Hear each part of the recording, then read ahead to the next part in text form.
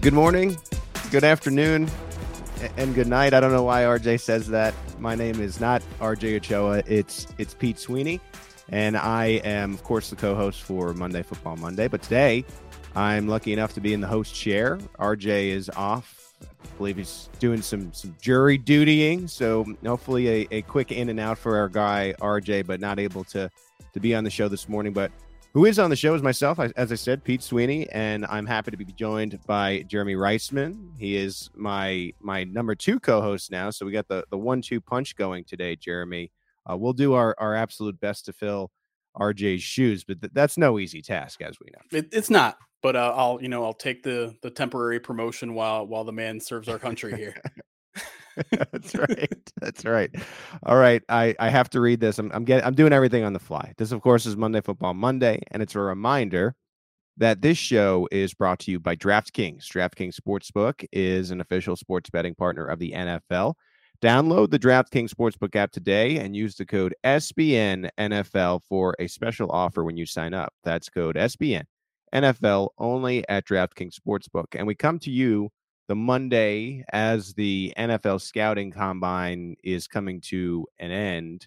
And Jeremy, this is really the unofficial beginning of the offseason. I always feel like once we get to the scouting combine, feels like it really ramps up because you have the combine quickly followed by free agency, then draft and workouts. And it's like, does this league ever stop? Do they have any type of break? But what a week that it was. And of course, we had a lot of storylines coming out of Indianapolis. Yeah, I mean it's not always just about the players on the field either. The NFL draft, it's getting 32 NFL teams together, their general managers together, their owners together, the coaches together.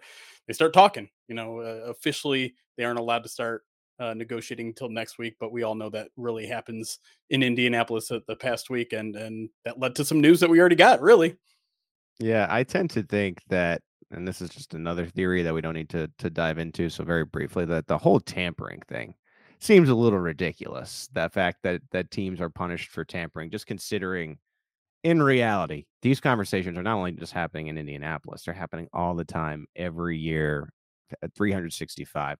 But alas, this is where everybody goes to, and everybody knows that every agent is there, everybody knows that every GM is there, every head coach speaks to the media. We got some news last week on that.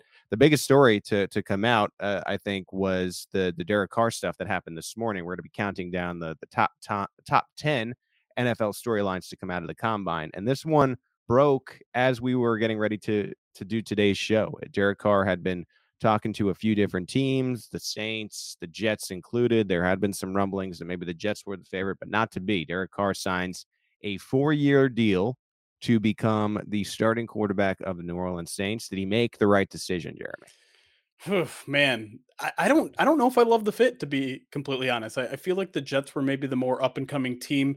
That said, I think the thing that works best in his favor is he's coming to an NFC where he can be a top flight quarterback in this conference, and he's coming to the NFC South, which is absolutely wide open. So if he's looking for an opportunity to, you know, immediately kind of make a name for himself individually, I think this may be a good move. But I think the Jets were a team that's further along than the Saints, and he's on kind of a shortish runway at 31 years old.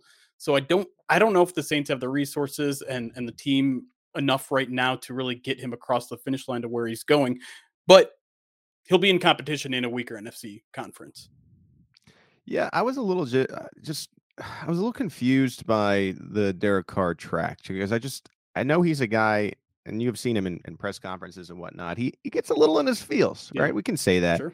And the fact that the Jets were so tied to him and also Aaron Rodgers was confusing to me because I just think that if Derek Carr is choosing a team, again, this is just my speculation, I think that he's going to want that team to be all in on him, not poking around. Is it Jimmy G? Is it Aaron Rodgers? What's the best fit? I feel like the Saints maybe knew that, and it does seem outside looking in from all the rumblings that they were putting the full court press on Carr, really no ties to Rodgers in a way, and I think that paid off in landing their guy. And I saw this going around as far as instant analysis and on the Twitter machine.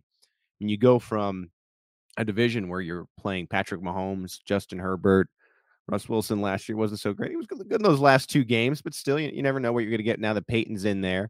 And now you're jumping to a conference where you don't know who's going to be the quarterback of Tampa. You don't know who's going to be the quarterback of Carolina. We think Desmond Ritter in Atlanta, right? But that's a much easier road as far as the most important 6 games of the year than it was in the AFC West. So you don't think their pitch to make Derek Carr a Hall of Famer in New York was enough? Well, I just think that if and I don't know this, right?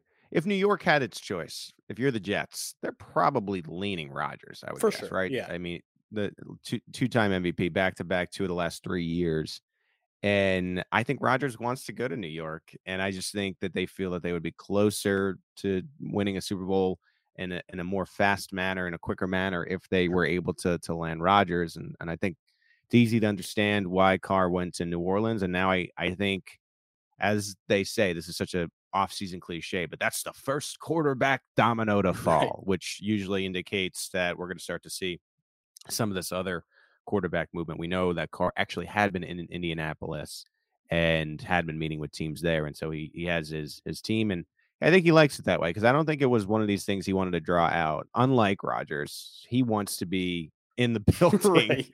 like, just doing his football thing, getting ready, getting the scheme down, knowing his teammates, and being a real big part of it. So he gets it done early. New Orleans has its new quarterback, and they're the only team in that division that has a solid quarterback, which is going to be a significant advantage for them. I think they knew that. All right, let's move on to our next storyline, and that is Lamar Jackson could get the non-exclusive tag here, and so it's starting to get interesting in Baltimore. There was a little bit, I think, of bluff calling, so to speak. We are in the franchise tag window. There's also been things with Daniel Jones where maybe he wants north of $40 million a year. I don't know about that for Daniel Jones, but we are tracking these franchise tags. We have official tags or reliable word that these tags will be placed on Josh Jacobs, Evan Ingram, and Commanders defensive tackle Daron Payne. We're also looking out for Jackson, as we mentioned, Giants running back Saquon Barkley, Seattle Seahawks quarterback Geno Smith, Cowboys running back Tony Pollard. We mentioned Jones, Bengals safety Jesse Bates, and then Chiefs left tackle Orlando Brown Jr. So the window's closing tomorrow. And I think right now, Jeremy, it's all eyes on Lamar Jackson. Yeah, it's an interesting situation, and I think for the first time, I think I've kind of fallen into place where I don't think it's going to work out in Baltimore.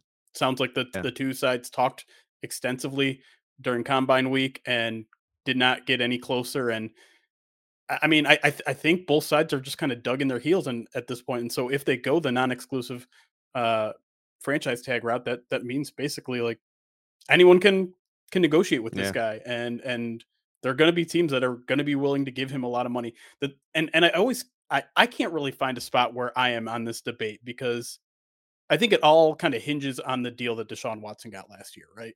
100%. And so, are you of the belief that that has set the new market, or are you of the belief that the Browns made a mistake and you don't want to make that same mistake?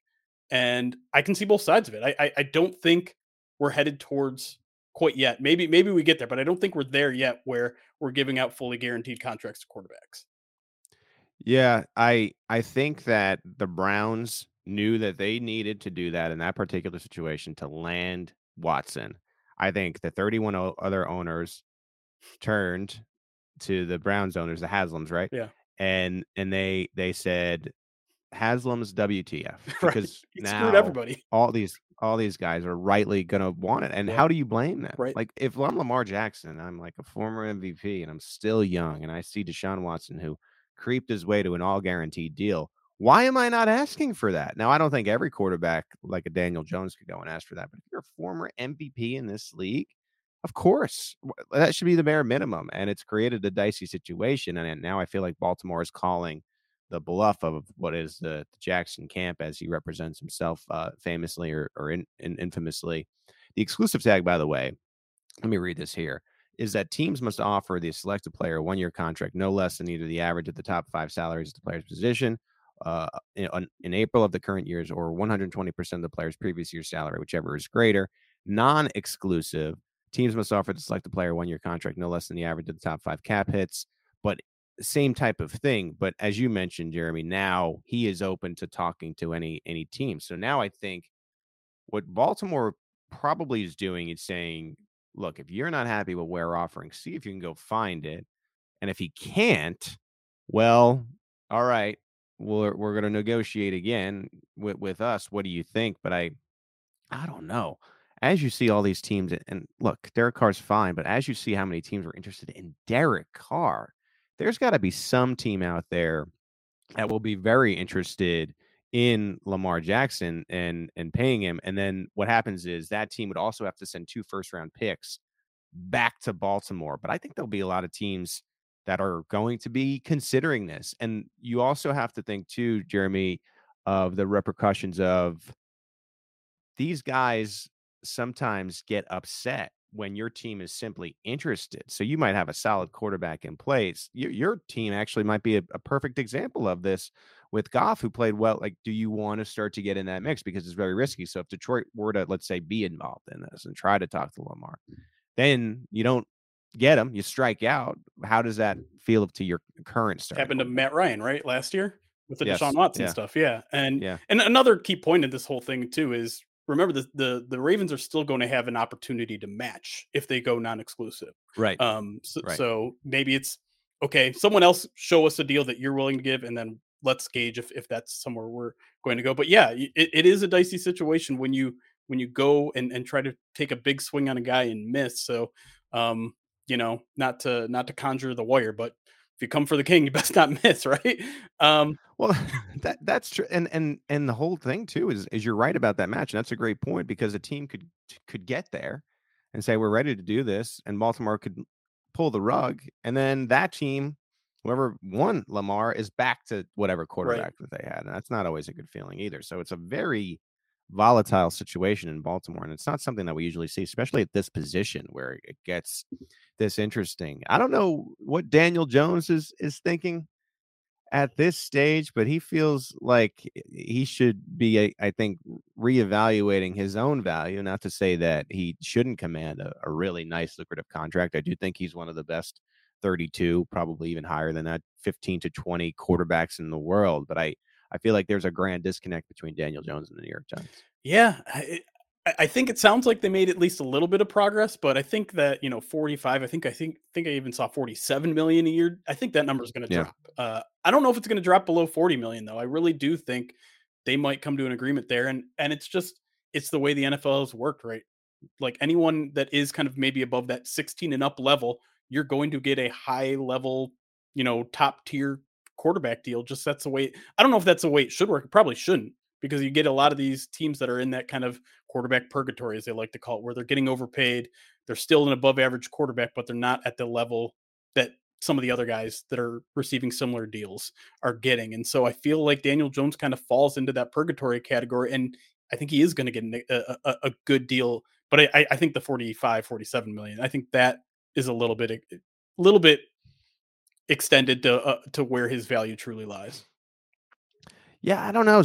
There's something about this situation where it feels like Daniel Jones and New York are going to work it out. Yeah. I think in the long run, I mean, he's just not on the level where he can just demand whatever he wants, like a Lamar Jackson can. Right. So it does feel to me slightly more likely that Jones and the Giants come to terms, and we'll see about Jackson.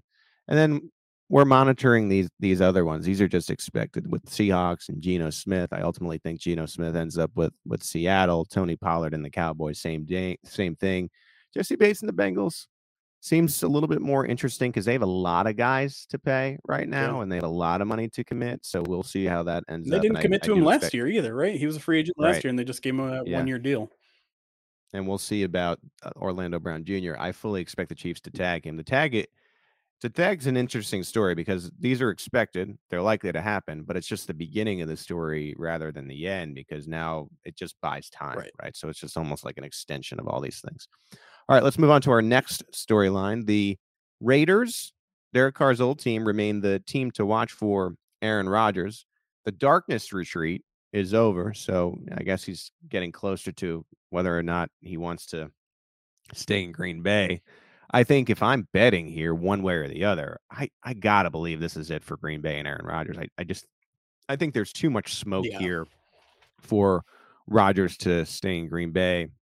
And once again, and it's so funny how this happens with Green Bay, but 2 decades later, it's we sort of just need to be done with the situation and move on and grow our franchise with something a little bit more healthier than this toxic situation with Aaron Rodgers, and I think they've certainly grown tired of each other, and so now it's trying to happily find a way to make sure that both sides are taken care of in a way. Yeah, and it's funny that history is repeating itself in a lot more ways than one, with the parallels obviously to Brett Favre, and of course the most ironic one maybe being that the New York Jets are big players in both of those uh, Right. guys' careers. But yeah, and I think I'm with you. The writing on the wall seems to be that the Packers are just ready to move on, and they should be, honestly. Like, they have to give Jordan Love a shot before his entire rookie deal is completely gone. They obviously have the 5th-year option thing that they have to consider in the next couple weeks here as well.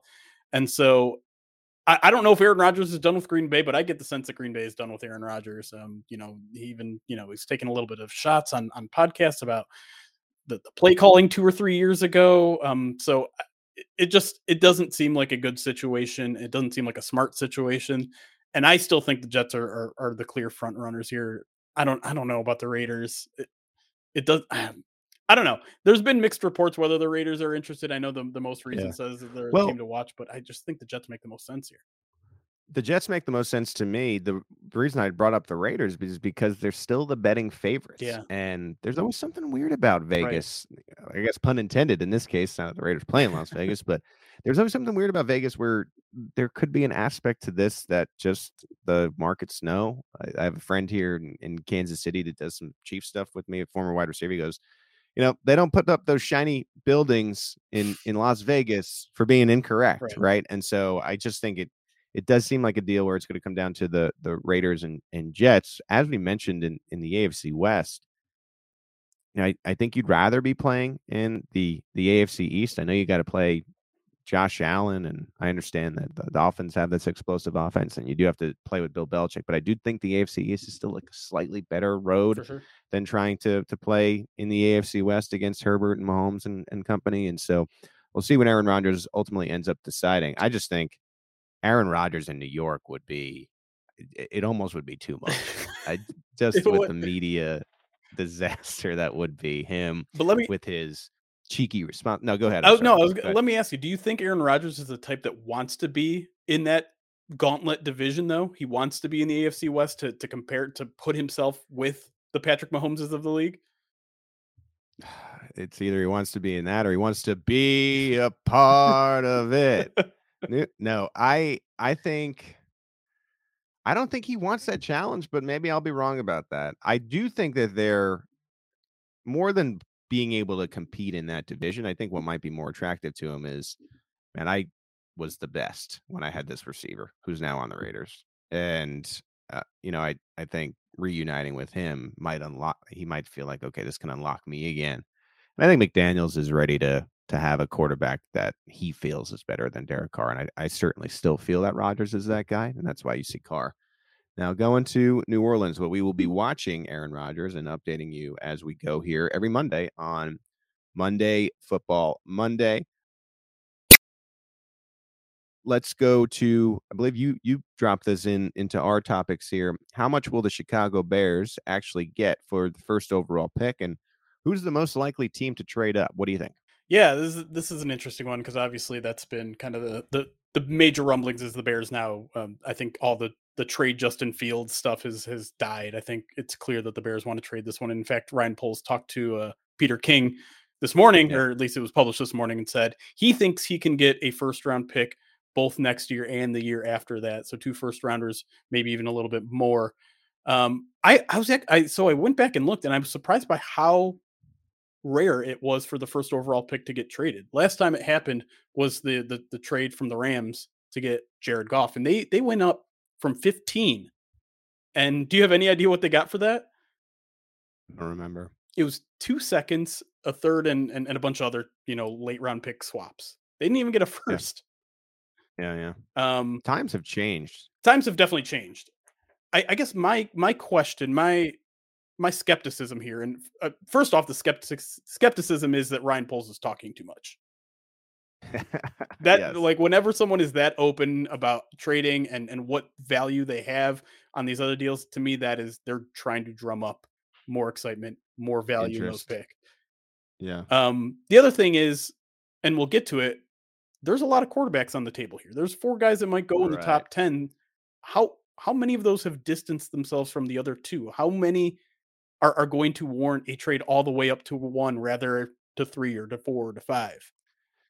Yeah, I think there is a little bit of desperation in the NFL because if you don't have a quarterback, you have nothing. And I think there are a bunch of teams here that don't have a quarterback that even can compete. I think like Jared Goff, for example, is someone there where you feel fine. I mean, you don't feel right, you don't feel great, but you're not going into the season thinking, well, with this guy, there's no way we could not make the playoffs, win a playoff game, potentially win a Super Bowl. You have to have that.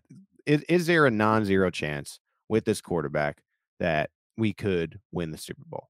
Because then I think you're in just a different tier than every other team that is not part of that tier. And I just think when you're Ryan Poles and you enter a new job, you enter a new team, there is no better scenario for you than a quarterback rich first round when you have a quarterback as far as a rebuilding jackpot in a sense. And so I certainly think they're going to trade this pick. I don't know about 2 first rounders, but if you can get a bevy of picks here, even if they're just darts, right? So even let's say 1 first rounder in a couple seconds or one a two and a couple 2 3s, right? You're still at least I think as long as your personnel team is built the right way and you've done your due diligence. And I had a I knew some of Poles' work here in Kansas City, and I think he's that guy. I think the Bears can be back very quickly. I just think it's a different type of league now where it's very youth driven. We've seen how exciting Justin Fields can be. They believe in him. I know they were waffling at that. I think that was a little formative in my opinion, but whatever. They've leaned into now Fields. They'll get a certain number of players back, and I just wonder which team is going to go up. And I think we're starting to get to that point. Are we 100% sure it's going to be Bryce Young? Because I think and this will lead us into our next topic here. Anthony Richardson and his combine starts to make you think, right? I was looking at the NFL draft profile on NFL.com. I'm admittedly not a draft Nick, but the comparison to him is Cam Newton, right? Like if people are thinking there's Cam Newton upside, are we 100% slam the door shut that he could not find his way, especially with some of the measurables related to Bryce Young and Kyler Murray, that another team may not feel, okay, let's go and pull a Trubisky, and hopefully the result is different, but Right. let's go get our guy. And why not Anthony Richardson after what he was able to do? It's tough because with the NFL Combine, you always gotta be careful, right? You gotta always make sure that you're Yeah. not counting athleticism twice, as they like to say, because everyone knew that Anthony Richardson was going to kill the Combine. I don't know if they expected him to break all these records, though. That's a Yeah. different level of athleticism that we weren't expecting, and so I mean, even with I think even maybe CJ Stroud. CJ Stroud may have had just as good of an NFL combine, specifically with the on-field workout, just because his accuracy was on full display. And I know, again, we're talking underwear Olympics. We're not, the big knock on Stroud is that when he's under pressure, when there's actual guys in his face, that's when maybe some of the decision making can break down. But back to Richardson, it's just that is such a complicated analysis for an NFL draft Yep. scout to make. Um, and you want to be as sure as possible. And when the athletic traits are there, but some of the mechanics aren't, the production certainly wasn't there, and he's only a 1 year starter. It's a lot of question marks, and really you can start to throw question marks everywhere, right? Like Bryce Young has the height, CJ Stroud has the pressure. Well, Levis has a up and down production as well, and then obviously you're left with Anthony Richardson, perhaps the highest ceiling, lowest floor prospect you got out there. And so if I'm a team that's not only considering drafting this guy in the top 10, but potentially Yeah. trading up to 1 or 2 or whatever it is, you better have some sort of faith that your coaching staff can kind of knock out some of the bad habits, specifically with Anthony Richardson's feet, that can improve that accuracy numbers, because those accuracy numbers are really bad. And I think we tend to look at a guy like Josh Allen and say, work with him, we'll make it work. And I'm not sure if Josh Allen is the exception to the rule. I would probably assume that Josh Allen is the exception to the rule. You can't always fix that accuracy issues. Well, I think it's also too. I think Baltimore we just discussed. They've established that you can build an offense that is so dual threat, and I Yeah. wonder. It's a question too of well, we really believe in our quarterbacks coach. I know that coaching isn't everything here, but there's a team out there that's going to say to themselves, all right, let's go and get Richardson. We know he is uber athletic. We think we can improve him in certain areas. You mentioned the 1 year. And I think it's going to make for a rather interesting top of the draft. I will be sitting sort of back with my back against the chair, waiting for pick number 31 at midnight local time here in Kansas City. But it's going to be a very interesting beginning of the NFL draft because I think there'll be a consensus 1 through 4 where these guys go, and then there'll be reality. Because once one of those is a surprise and it changes the entire draft. Mock drafts are usually dumb, in my opinion. They're especially dumb when you have this many quarterbacks because one decision changes everything, and you have trades and whatnot. But we will see. I think it always makes for a much more exciting and fun draft night when there are quarterbacks involved because it's franchise altering decisions. We had mentioned also about how sometimes guys, if you go after a certain free agent quarterback, the current quarterback starts to feel the heat a little bit. This happens every year it could be a mid round quarterback when a team takes a quarterback in the middle of rounds and you start to wonder, is Ryan Tannehill really the guy now that Malik Willis is here? And it's even magnified and enhanced when these guys are taken in the top round because that's a very clear indication. It may not be this year, but Mr. Quarterback that's remaining our starter, you got 1 year left. And so we will see how the rumblings and the mocks and the big boards change as we go here. Here in Kansas City, there was some rumblings that came out via ESPN that the Chiefs could look very different. And this is a product of, I think, a couple things in Kansas City. A, having Patrick Mahomes as part of the salary cap. B, having to pay a player like a Chris Jones who's going into the final year of his contract. And then I think C, it's just the fact that they believe in their personnel staff so much. And so you got these role player depth guys who are above average, like a Juan Thornhill, for example, or a McCole Hardman, maybe not above average, but an interesting gadget player. And you're asking yourself the question, can we afford to retain these guys? And I tend to think McCole Hardman, who has been a role player for Kansas City, Juan Thornhill, who's been good. He had an injury his rookie year and finally started to get back to being himself, I think, a bit more finally this year, 3 or 4 years later, where they're going to command good money because they've proven on NFL tape that they can do this job. And the Chiefs have drafted Sky Moore last year, Brian Cook, both in the second round. So it tends to seem like they're going to be comfortable moving on from these guys. Bigger question with Orlando Brown. We mentioned the franchise tag. Juju's a very interesting player. Yeah. Juju Smith-Schuster. He's been making waves for taunting the Eagles. I don't know why he's doing that. But look, I always appreciate that people lean into the the NFL being a little bit more WWE. Yeah. Because let's say Juju Smith-Schuster were to stay on the Chiefs in this offseason. We'll see. I know that they do have a desire to retain him.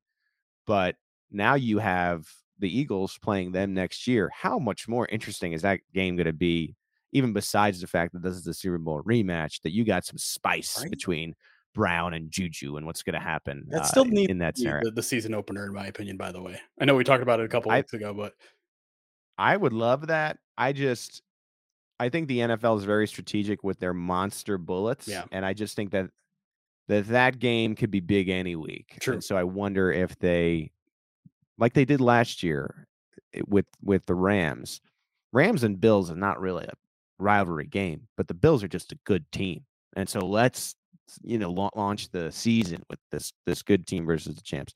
Anyway, Juju's an interesting player. You can make a case that he's one of the top receivers, if not the top receiver on the market, but I think he really found his own in Kansas City. And I'm just wondering, A, is he going to be available? Can the Chiefs work something out before? And B, would Juju bend to come back to KC where he was able to win his first Super Bowl title? Well, I mean, Patrick Mahomes made him, so I would think he want to come back and stay. I don't know. It's interesting though, because to me, these wide receiver markets are so volatile. Last year it was crazy. Everyone was getting paid, and then I think the year before that, Kenny Golladay was the only guy to get paid. And so now you're looking towards a wide receiver market that doesn't look that enticing for most teams. So maybe maybe Juju can get a ridiculous Kenny Galladay deal and hopefully look better on the end of it and hold it for more than 2 years like Galladay did. Um, but I mean, I don't know. It to me, at his point in his career, I'm not sure if he can really command a huge deal like that. And listen, I think it's hard to deny that he's best served to be in an offense that knows how to use him, like Kansas City. So Yeah. maybe take a short term deal in Kansas City and see if he can cash in 2024. In my conversations with him, it felt like a player that would be willing to take a little bit less to stay with the team Yeah. that he had success with, but this is not. I talked to Juju when his agent is not there. When he has Right. a room, and he's in his room with his agent might convince him a little bit differently. And so we'll see. The idea for me of Juju making a lot of money, and this is where it'll get interesting, is like I just don't think there's not a lot of super reliable names. And Juju's an interesting player because he's solid, comes with 6 years of experience, only at the age of 26, Yeah. 26-year-old with 6 years of NFL experience. So you can make an argument he hasn't really even entered his prime yet, which is odd because it feels like Juju has been around forever. He's going to get to like 35. And we're going to be like, Juju is still in Right. the NFL. Like, how is that even possible? But you look at the rest of the free agency market. We're going to talk about someone else here in a second, but Robert Woods, he's had an injury before. Nelson Aguilar's never been great. I mean, Alan Lazard has his limitations. DJ Do you really Chark. want to take a Yeah. DJ Shark injury, Julio Jones injury? Jacoby Myers, I know, has not really found a ton of success. So the Juju is in a very nice situation for himself because I just don't think there's a ton of names where you like are slam dunk. Not to say that Juju's a slam dunk, but of the secondary choices this particular offseason, he feels like the most reliable receiver. And we saw what the receiver market was last year. I wonder out loud if Kansas City is going to find itself priced out just because there's a lack of names out there. It's possible. I just it does the way you put it though, it all feels like secondary choices. It feels like Yeah. everyone comes with so much risk that maybe it has the opposite effect. Maybe it draws everyone down. It's just like no one here is really someone that I'm willing to spend 12, 15 million a year like the on. just like the conversation that the owners never had about giving a Deshaun contract out again, Right. right? Like maybe we all should just not pay receivers Right. as much because it's going to make our lives a lot harder. Yeah. We'll see. Speaking of receivers, and we're hinting at this. This was a news break this morning, Jeremy, that the LA Rams are giving Allen Robinson the permission to seek a trade. This feels like another risk. Does anyone really want to trade value for an Allen Robinson? I wouldn't think so. I know the Rams are willing to pay part of his big salary, but he's got another 10 million salary next year, and I think he's got a roster bonus that's almost 6 million going into 2024 as well. So the contract isn't very good. He's coming off an ACL. And are we sure that Allen Robinson is that good? I mean, he was a guy that I had kind of circled as someone I would have liked to see come to Detroit. It's also his hometown. But I don't know. I'd always thought that he just needed a good quarterback to throw him the football, and he had a good half season with Matthew Stafford and couldn't get it figured out for whatever reason. And sometimes that chemistry just takes time. I understand that, but who's to say it's not going to take some extra time with wherever he goes next? And so I don't. Yeah. This seems And like a desperation grab for draft picks, and I don't know if the Rams are going to get anything beyond a day 3 pick, if anything. Jacksonville was Jacksonville, and we saw how he developed into a star. And then he went to Chicago and he tapered off. And I think you're right. I think there was this just belief that, all right, well, if you put him in a change of scenery, a better situation, he is going to be an elite level player. And you did put him in LA, not to say that that was the best situation. We thought it would be much better coming off the Super Bowl win than it was last year. Right. But I don't know. Once you get to the change of scenery, Right. I think you're like, I don't know. That's a little bit of a risk there. So we'll see if the Rams get anything back. If they're willing to pay a salary, to me, it's worth in the realm of like a conditional day 3 Right. pick, Yeah. right? Like if Robinson can reach, let's say, I don't know what the number would be, 650 yards, you get your 5th rounder, your 4th rounder even, or maybe it's a 5th rounder that becomes a 4th rounder Right. if he's able to get X amount of touchdowns. I could see that, especially if LA is willing to pay. But wow, this is a reminder about life, and a little life lesson for you since RJ's not here, and I haven't in RJ fashion gotten off topic enough in this, but like I think it's important for you when you're on top, not to necessarily brag, because how great was it when they were riding on the parade and saying, we don't need draft picks, Right. we don't need value, who cares about the future? Man, that's great for that day and that week and maybe that offseason as you're lifting the Lombardi trophy. But this seems like a team in shambles when you're having to eat some of the contract just to maybe get picks back. Man, F those picks was really cool. It's not so cool anymore. Right. Like, you know what I mean? They are in trouble, and it feels like it's going to be a long time before they're relevant again. I'm actually surprised that McVay decided to come back. I thought this I was am too. right for him to be like, what am I doing coming back to this mess? So Yeah, and I mean, it's interesting, and I think different teams would have different philosophies on whether what the Rams eventually did with the last 3 or 4 years as a success or not. Obviously, they got the ring, they got the Lombardi, but I think some teams would rather have kind of long term sustained success and then take those kind of random shots at a championship without mortgaging the future like that. I think teams like the Steelers, the Packers, they're very careful in free agency. They don't make a ton of huge splash moves, but at the same time, they haven't yeah. really reached the pinnacle in a few years now because they've been a little bit more conservative in their approach. Um, so I mean I don't know. I don't think Les Snead is going to regret anything necessarily that he did. It's just kind of a necessary evil, I guess, in his mind of, yeah, we're going to have some lean years, but they're going to be worth it for these rebuilding years when we eventually get to the top and then make a huge push to make sure that that window doesn't, you know, go to waste. It's that classic conversation of like, what is that experience of a Super Bowl worth? This is because, the Rams are not going to be in the Super Bowl for the next 5 to 10 years. I mean, they're not. They're just not. So, like, how is that worth it, or would you rather have a relevant team that has a chance to do it for the next 10? The Yeah. guaranteed Super Bowl, or the Right. 10 years of competitive, fun football to enjoy as a city? And And what I just think that, I go was ahead. just saying, what one I think interesting cog in this whole thing is Matthew Stafford because the whole reason he left Right, Detroit was he did not want to go through another rebuild.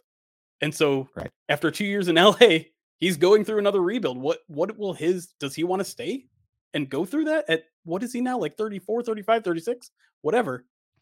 And you could tell, not that McVay and Stafford didn't look great the year before when they won the Super Bowl, but you can tell McVay and Mayfield have this weird thing going on. Like, I Right. tend to think that he wants to develop Mayfield into what what McVay might deem to believe a successful franchise elite, almost near elite quarterback in the NFL. I don't see it, but I could tell that there's some kind of like, he just got here last week and we got that win. It's like, all right, like, but it's still Baker Mayfield, who had no success in two plays. I don't know.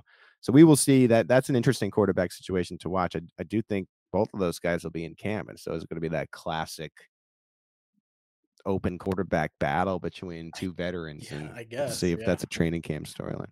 But John Robinson is the best running back prospect since, and you added a question here, Jeremy, is drafting a running back in the first round okay?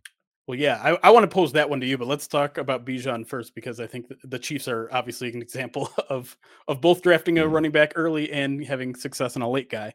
Yeah. But Bijan's, I mean, he's as perfect of a prospect as we've seen at the running back position in a while, and I think he gets a lot of Saquon Barkley comparisons, and I tend to agree with those. Of course, that brings up the question is whether you think Saquon Barkley turned out to be the right pick for the Giants. But I think now that the whole running backs don't matter as much, and you shouldn't draft one in the first round, I think that has driven Bijan's draft projections. I don't know if we'll ever see a running back projected to go in the top 10 ever anymore. So he's kind of projected maybe in that 10 to 20 round, which Man, feels it's more such a appropriate. risk. Yeah, Yeah, it's such a risk. He's so good. It's such a weird phenomenon because he's so good. But as you mentioned, look no further than Kansas City, where they draft a running back in the first round.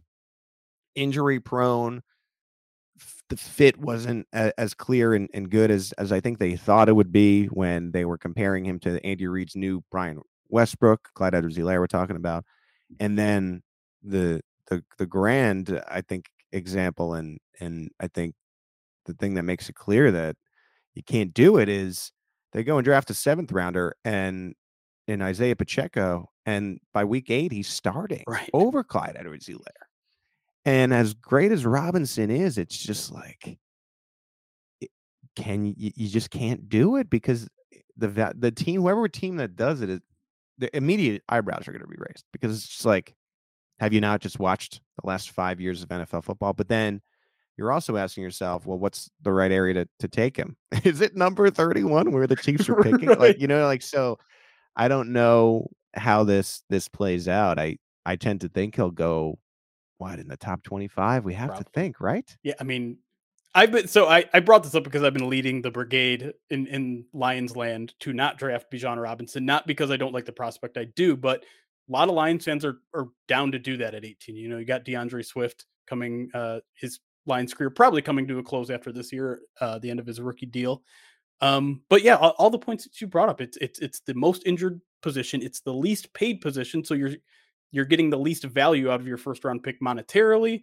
And yeah, I mean, you look around the league and the teams with the best running backs in the league are not the best teams in the NFL. That's just not how you win football games anymore. And because you can get replacement level guys on day 3 of the NFL draft regularly, like we can point to Isaiah Pacheco, but he's not the sole example. That sort of stuff happens Right. all the time. And so, James Robinson is probably the better yeah, example more recently. exactly. Undrafted. And I mean, I love the guy. I think he's going to have a really successful career. But another aspect of this is when you are drafting in the first round, you are not just drafting for the 4 years of his rookie contract. You're hoping that guy becomes a 10-year player on your team. And at running back, I think we all can pretty much agree that second contract that a running back gets almost never pays off. So you're talking about a 4-year rental, maybe a 5-year with the 5th-year option, maybe 6 if you want to, franchise tag him at the end of that to upgrade a position that just doesn't have the value that it used to. Yeah, I think to answer your initial question, I think he's probably the best prospects in Saquon. Yeah. Saquon was, if you remember in the draft lead up, it was like, this is a game changer. That was the last year of, I think, people really being consensus still to an extent all in on taking someone like this. Whereas now I think people are just like a little bit more knowledgeable of how it could set your franchise back because it takes one injury and you're just like, we could have used that first rounder on a pick of a player that is a little bit more rare to come by when it comes to production, whether that be an edge player, quarterback, et cetera, et cetera. So we will see what happens with Robinson. It's fascinating. And let's stop with Robinson to Detroit. Jamal Williams and the Lions are like peanut butter and jelly to me. I don't want to see him play for any other team ever. I don't want to see any of his role taken away. I love him. I think he might be my favorite player that is not, a Kansas City Chief, and as far as outside coverage. Enough with drafting players at his position. We definitely don't need that. The league would not be better for that. Oh, I did want to mention the Rachaad White comments. Yeah. The Bucs became a team who might be connected to Robinson and Rachaad White. And I'll read his quote here. I don't have no problem with Bijan. The thing is, at the end of the day, what I've learned through, I'm young, my agent and what people in my circle taught me, it's a business. We all know that. Tampa Bay has to do what's best for Tampa Bay. My coaches have to do what's best for my coaches.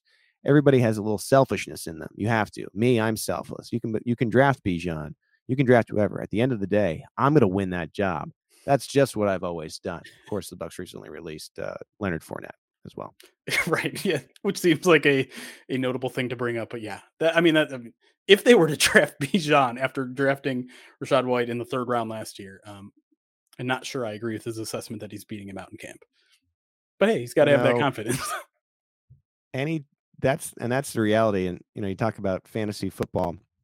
That's the reality. I think of today's NFL is you're impacting other guys. So immediately, whoever takes Robinson will change dynasty and fantasy teams for the year and years to come in a way. All right, let's keep moving on. This was brought up by our wonderful producer, Rachel. A strong tight end class and multiple tight ends possibly landing in the first round. What do you make of this, Jeremy? Well, yeah, I mean, again, I think positional value is worth bringing up here too. Is a tight end in the first round worth it? In some cases, for sure. But I think you look across the league in the NFL, and there's really only one tier of guys that maybe 3 or 4, maybe 5 guys in the NFL that really are worthy of that first round talent. And but I do like this class. I really do. I look to me, Darnell Washington out of Georgia is the guy who probably Yeah, had the best week. He made the flashy one-handed catch, but he's also he's huge. I'm sorry, 6'7", 265, ran super yeah, fast at the combine, and I think he's kind of that two-way player where I don't want to. I hate making comparisons to the best tight end in the league, but like he's a George Kittle two-way guy that will be able to catch the yeah, ball, but he can block like a madman. He's a road grader in the run game. So if you're looking for that guy who can really improve yeah. both your running and your passing game, I think he's the guy I'm circling. Yeah, Washington is listed as the fourth tight end in most mocks as far as when he's going to go in the first round. It goes Michael Mayer of Notre Dame, Luke Musgrave of Oregon State, Dalton Kincaid of Utah, and then Washington, as you're describing. The one thing that they have in common, as you were mentioning, is they're just huge Yeah. individuals. Yeah. And I think speaking from a person who covers a team who has this advantage, there it's rare. And that's why I think you're going to start to see these guys go in the first round because it's rare and it's such an enormous advantage having a Kelsey, Andrews, Kittle, Waller when he's healthy, and we'll see about Pitts. I think when he started to come into his own when he suffered the injury. But it's just there's not 32 of these guys, right? And there's probably not 10.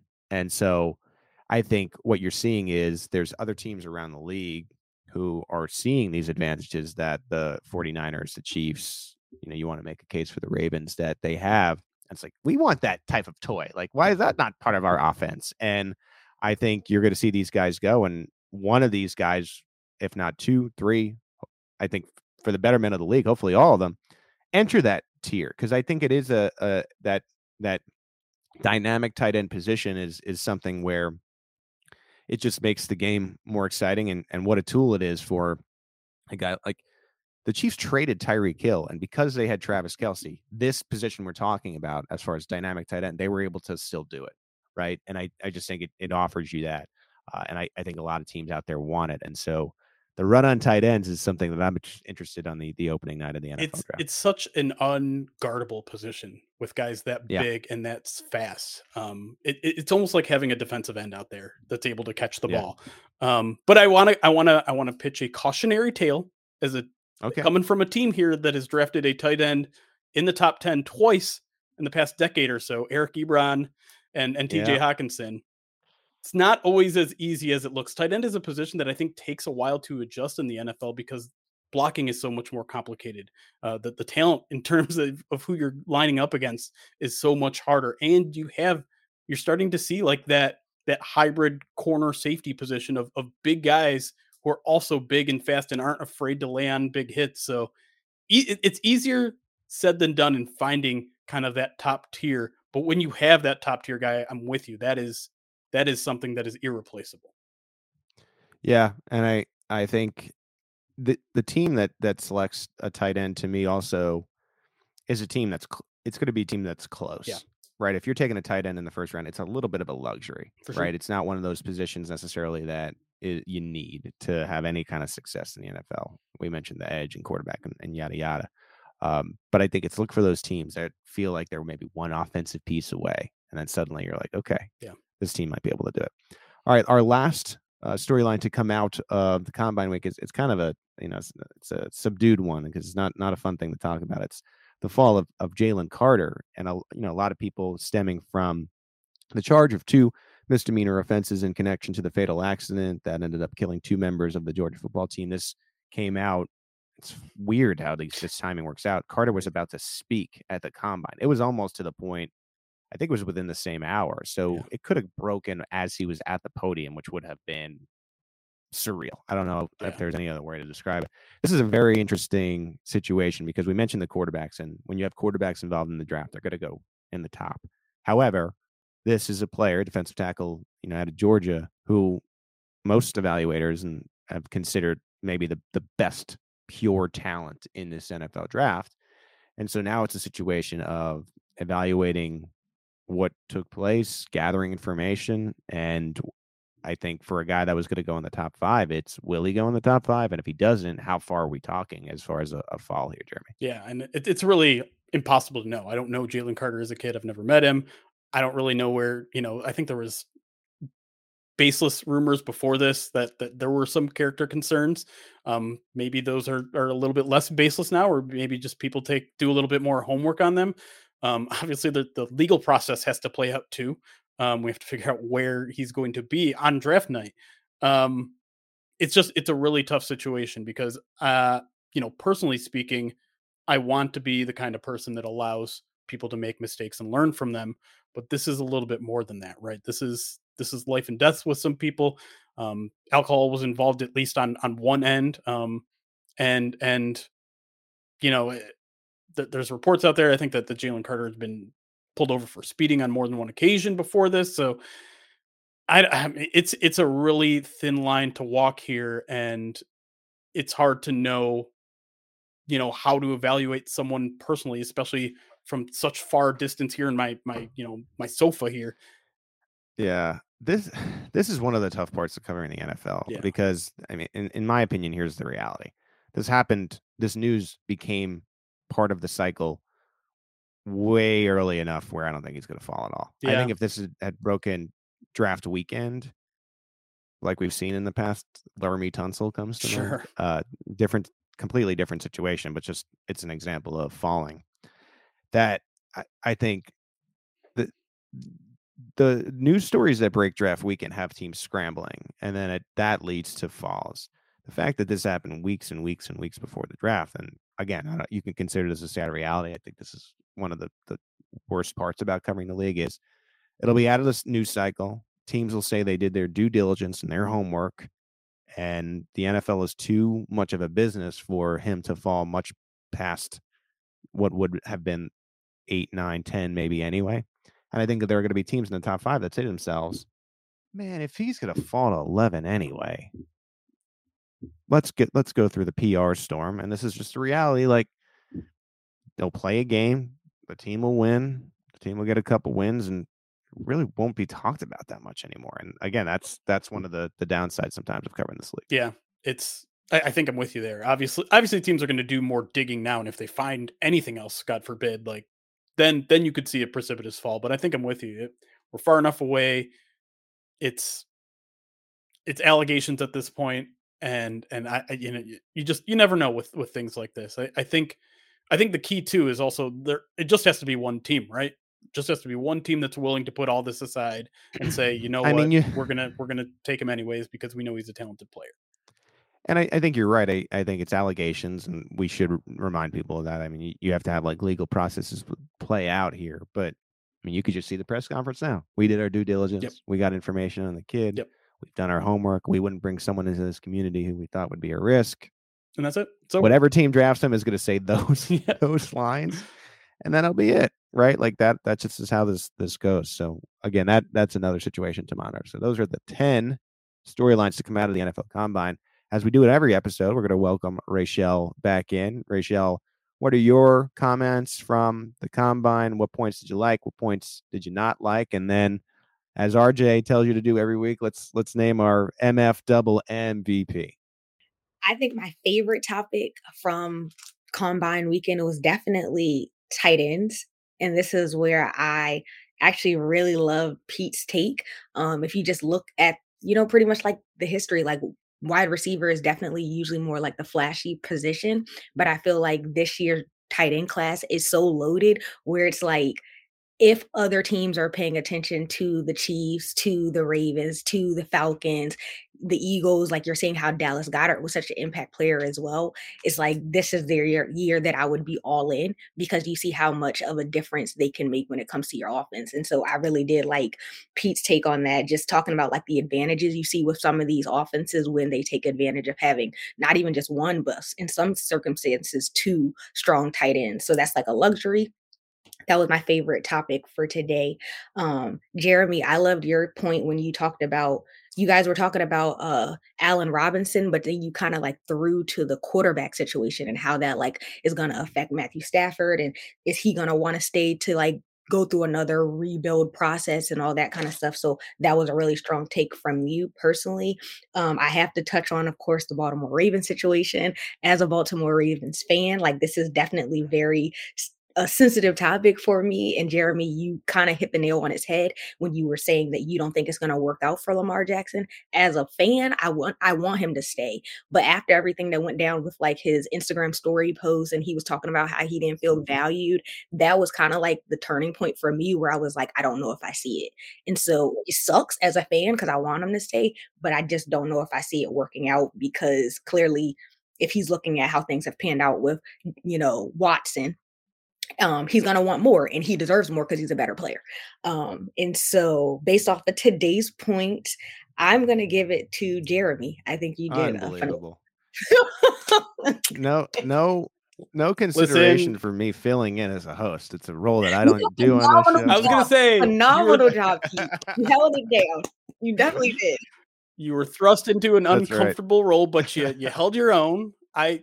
Going from wide receiver 3 to wide receiver 2, easier going than wide receiver 2 to wide receiver 1. That's true. But congratulations to Jeremy. I believe right around this time in the show, RJ would say thank you to Rachel. He would thank Jeremy. He would thank myself, and then he would tell me to quack like a duck or something. So I'll do that. Thank you for joining us on Monday Football Monday.